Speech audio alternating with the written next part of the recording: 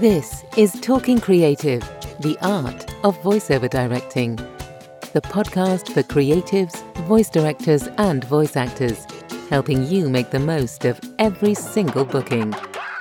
If you make videos, ads, audiobooks, or anything with a voiceover, then this is the podcast for you. Let's make voiceovers better. Let's start talking creative.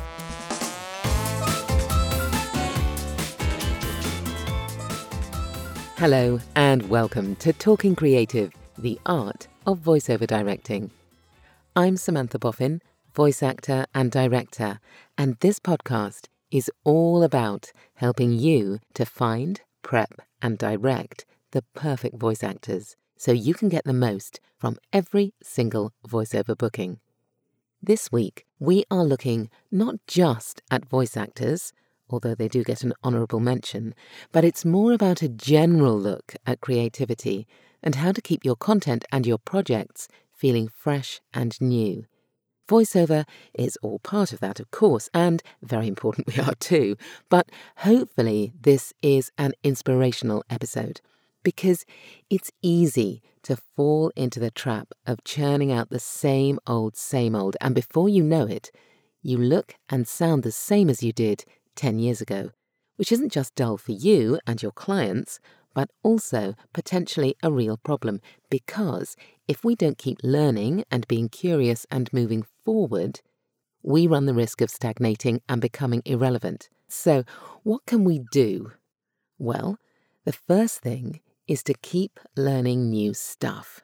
I'm starting with that because it's very dear to me right at the moment. I've just returned from 3 conferences in 8 days. Actually, I'll be honest, that was a bit too busy, but they all happened to come at once. I think it was the result of COVID and lots of stuff was put on hold, and then it all came in a bunch at the end of the year.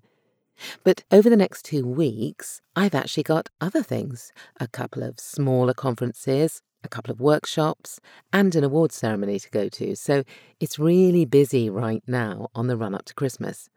But why is this useful for me?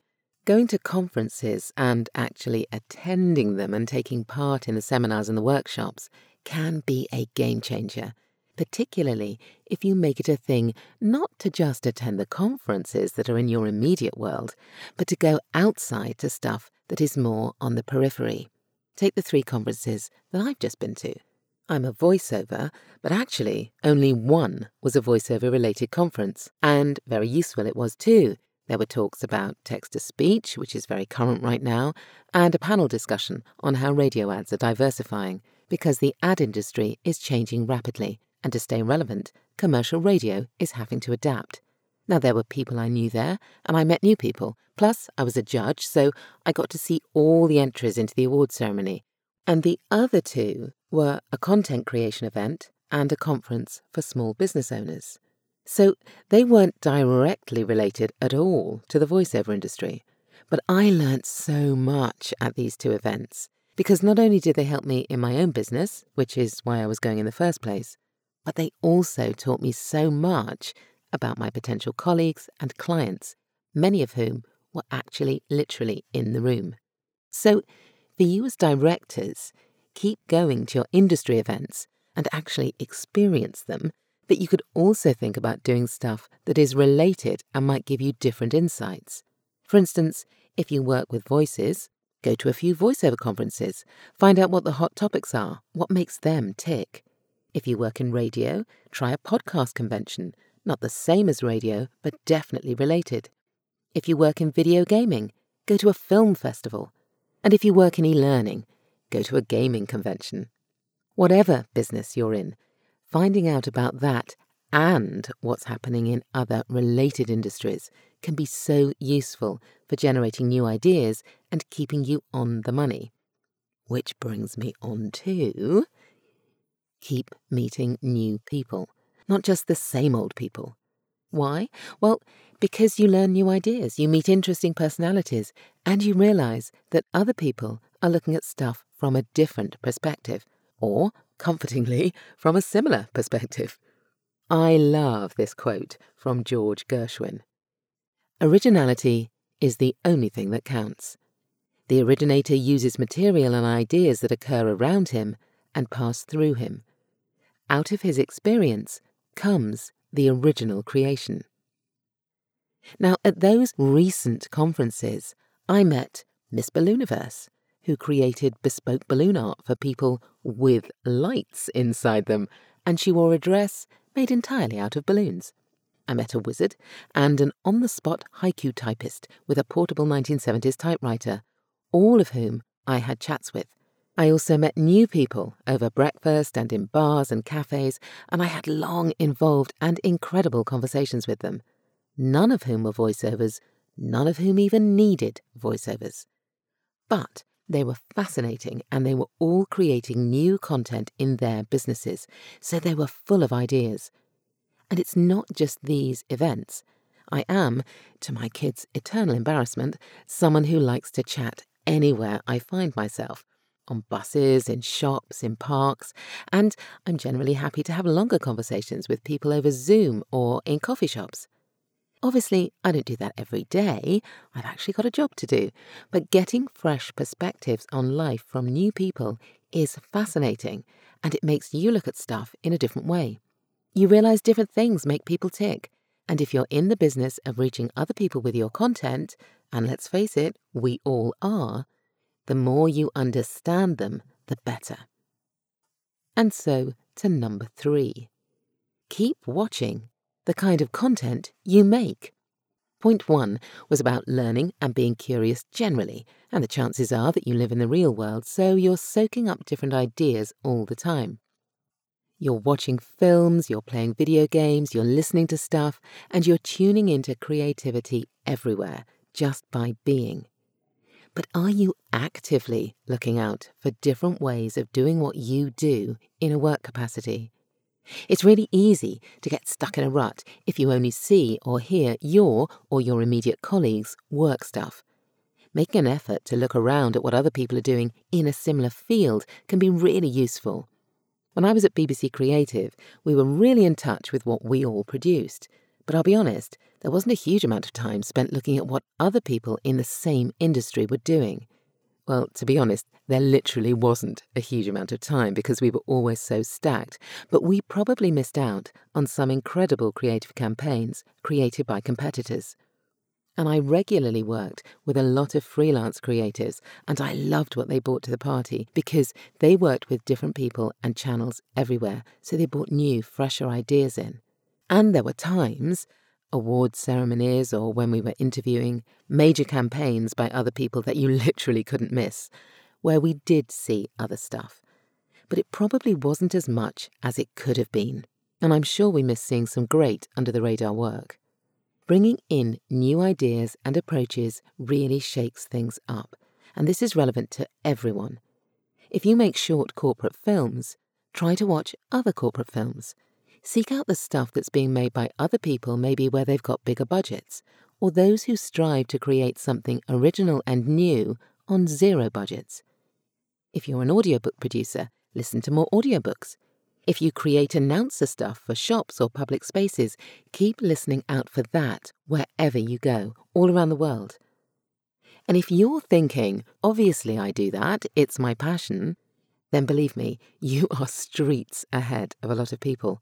Honestly, going back to when I was a creative head, I lost count of the number of creatives, some of them at the interview stage, who proudly said, "Yeah, well, no, I never watch TV. I can't remember the last time I sat down and watched anything." And I'd think, don't tell me that.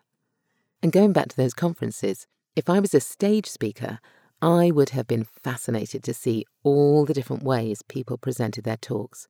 From the very simple, just a presenter and a mic and no visuals, this is my story type approach, to really elaborate and creative presentations with film inserts and finely timed interactive B-roll stuff, magic, hypnotism, incredible costumes, and audience participation. Which brings me on to point 4. Keep across the new trends, because if you can spot them, you'll keep ahead of the curve and you'll stay relevant. Of course, we love to think that we can be instrumental in brand new trends, but the reality is they are often bigger than that, and so noticing and embracing them is crucial. For instance, take the storytelling trend. Storytelling is in, and it has been in for some time, so it's now becoming more refined, and it changes all the time. Most of those speakers I was talking about, they were weaving stories for us on the stage, either their own or creating a narrative for us around a particular theme, with a beginning, a middle, and an end. And it's happening across the board, that storytelling vibe. You can see it in adverts, corporates, e-learning, even in in-store announcements. It's less about, this week's special offer is 2 for the price of 1 on hot chocolate, and more, wouldn't it be great to cozy up this Sunday afternoon with some salted caramel hot chocolatino? Just curl up on the sofa and feel the warm blah, blah, blah, blah, blah, blah, blah. Anyway, you get the picture. And it's the nuances that are exciting. So something that's making a difference directly to me, and works hand in hand with that storytelling, is the natural sound.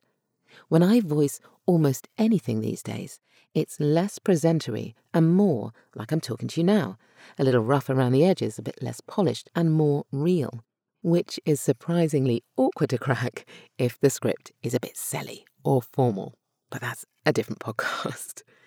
And accents.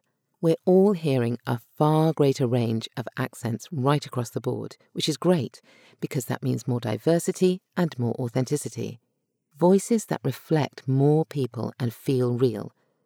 So if you want an Essex vibe, directors are looking for someone who is actually from Essex. And it's even more crucial if we're talking about ethnicity or sexual orientation. It doesn't really matter whether you can hear ethnicity or sexual orientation in a voice or not, but keeping it real is really important. And spotting the trends in your particular niche is useful. Multicast audiobooks, for instance, or adverts within podcasts that are delivered by the presenters of the podcasts and aren't 30-second ads, but more like fun, looser pieces of content, or dynamic ads that are based on listener information, and so they're more bespoke and geared towards the individual.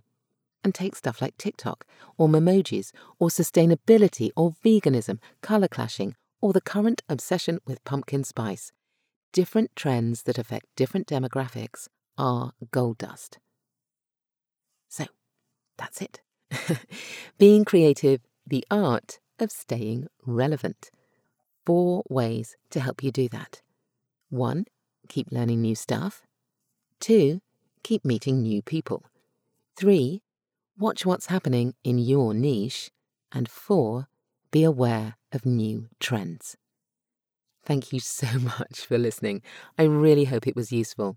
And I will leave you with another quote, this time from Mary Poppins. Open different doors. You may find a you there you never knew was yours. Anything can happen. Well, indeed. Keep being curious. This was Talking Creative, and I'm Samantha Boffin. Please do connect with me on LinkedIn for more tips and techniques on working with voice actors and being creative. I'd love to meet you. Bye.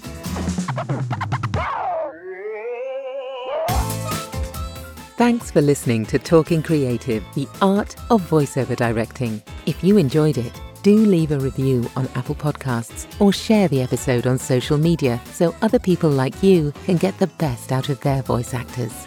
And don't forget, you can head over to talkingcreative.co.uk for the whole series.